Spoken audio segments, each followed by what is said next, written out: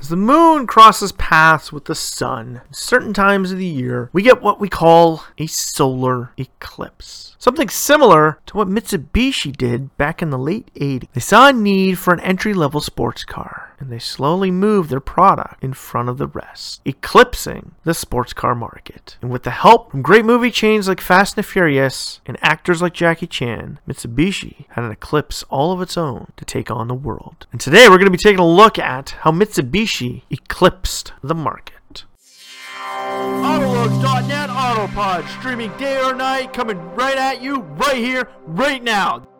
Welcome back to the Autolux Podcast. I am your host, the doctor to the automotive industry, Mr. Everett J. himself, coming to you from our podcast over on Podbeam, Spotify, iTunes, Google, Amazon, and catch us up on YouTube. Yeah, we got YouTube videos backtracking our podcast. And if you like what this podcast has, please like, share, or comment over on Facebook, Twitter, or LinkedIn. And if you wish to see more cars of this podcast, be sure to check out www.autolux.net for all the images and information provided from this podcast available to you on our podcast tab. And while there, check out a corporate links site. Big or small, we got them all. Car companies from around the globe, from small coach build manufacturers like Mitsuoka in Japan to the big behemoths of Toyota Motor Corporation, we got them all. Now today we're going to be taking a look at the Mitsubishi Eclipse. Yes, the Eclipse is a tuner dream car.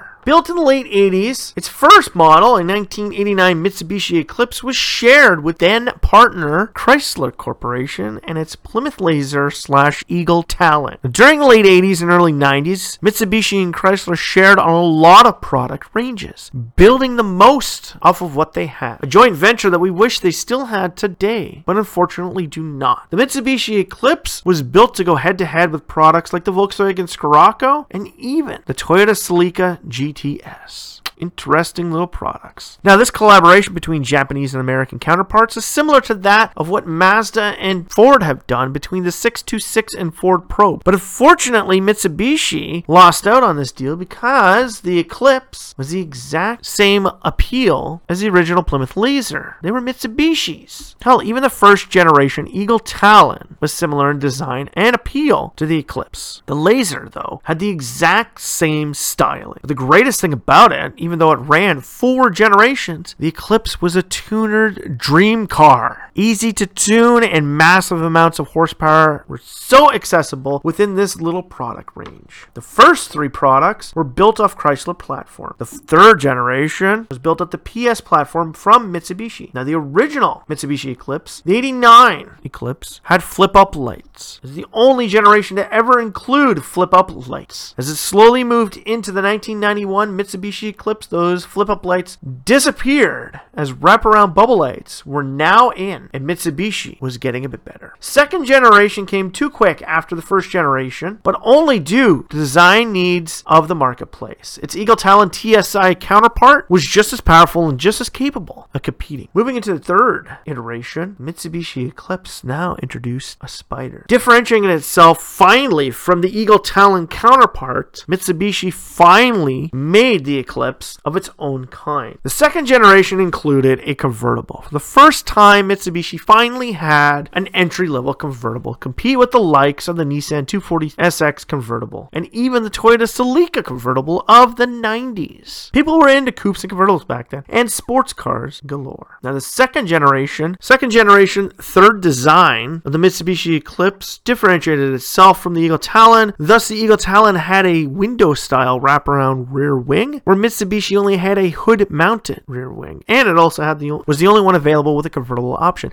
Now, 1996 Mitsubishi Eclipse Turbo became the car that would catapult this product range into the future. Why? Because that is when they jumped in to the Fast and the Furious ring. Yes, Fast and the Furious basically blew up the Mitsubishi Eclipse product range. The fluorescent green Mitsubishi Eclipse, driven in the first movie for a short amount of time before it was blown up, became synonymous synonymous with the movies. With only 3 main cars being that famous from the original Fast and Furious movie, that was one of them. 3 tuner cars, 1 muscle car. Everybody remembers the Charger. That was the big product everybody wanted to see drive. And the Supra was the star of Fast and Furious. But that bright green Mitsubishi Eclipse, that was it. That was the car. Mitsubishi capitalized on this for the second generation of the Fast and Furious movie franchise, with Too Fast, Too Furious, moving its third generation Mitsubishi Eclipse into the movie. Now, back in 1998, we saw the Mitsubishi SST concept car. It was a Targa Top Roadster, an amazing product. If you go to our site, autolux.net, you'll see this product and what it had. This is the product that Mitsubishi needed to make. And in 2000, they followed it up with the Mitsubishi SST Spider concept, just before the release of the 2000 Mitsubishi Eclipse. Unfortunately, that fall, when we finally got to see the real version of the Mitsubishi Eclipse, we were a little upset to find out that the outline, the Targa top, and the elongated body from the SST concept car was not carried over. The triple dimple in the doors and its headlights and hood line followed into the third generation, fourth design of the Mitsubishi Eclipse. This design, unfortunately for the early 2000s,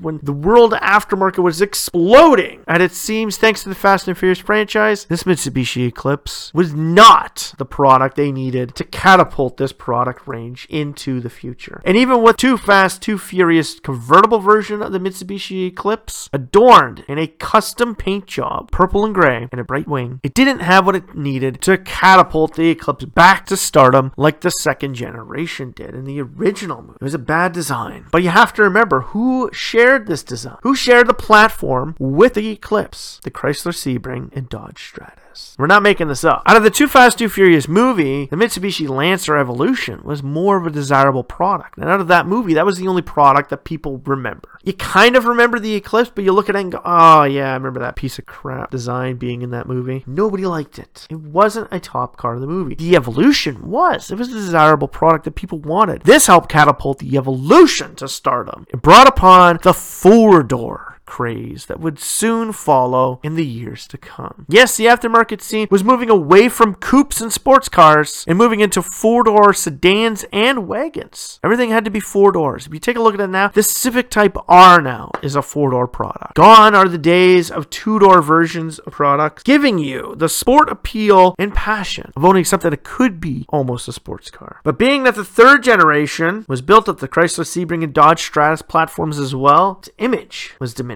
Its central cockpit was the exact same as the Sebring and Strat, with a different front and rear clip made a bit of a difference. But the Dodge Stratus of that time, of the early 2000s, was actually had more sport appeal than the third generation Mitsubishi Eclipse. And with the downfall of the Too Fast, Too Furious movie, Mitsubishi was on its way out.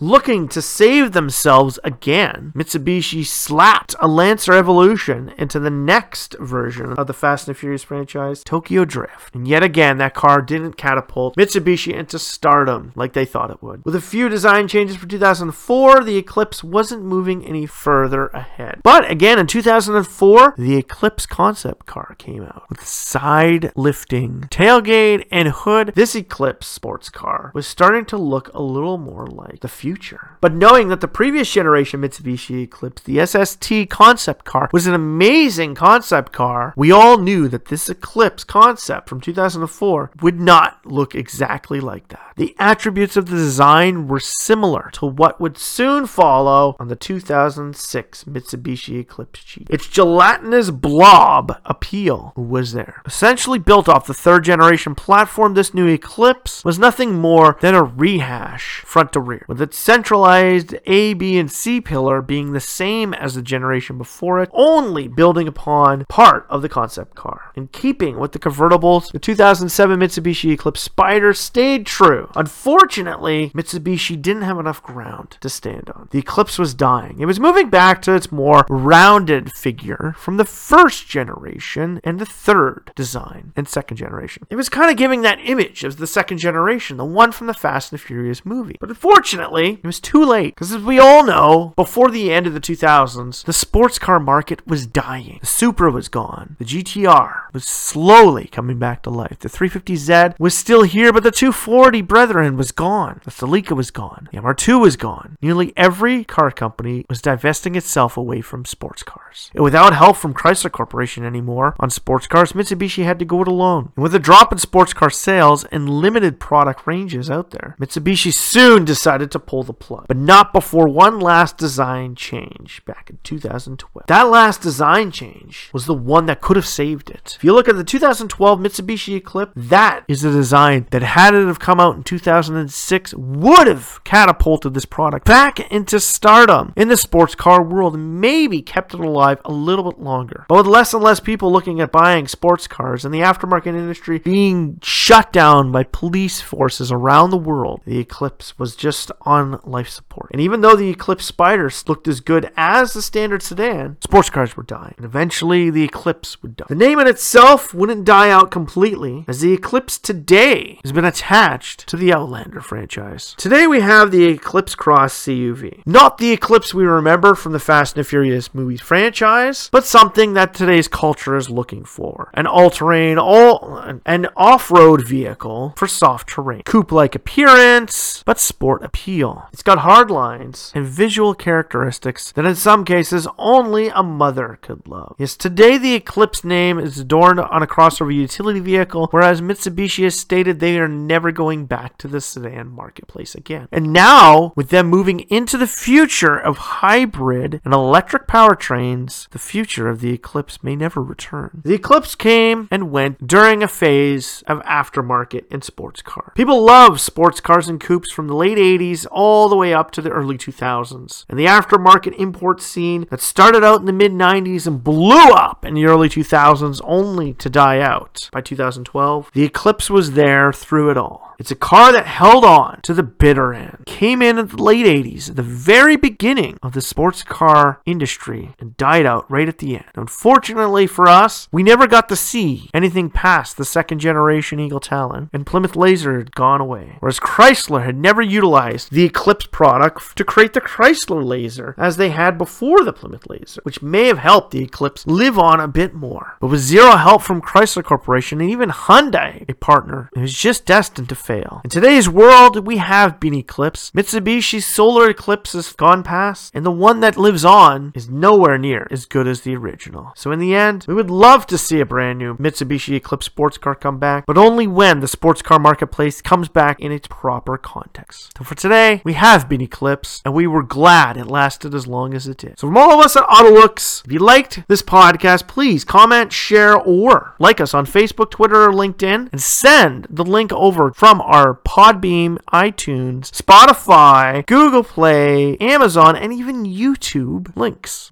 All of these links can be found on our website, www.autolux.net. Big or small, we have them all. Corporate links from around the world. Autolux and its podcasts brings you the automotive information from around the world and design ratings every year. So strap yourself in for this one fun, wild ride as we look up to the skies since the Eclipse is gone.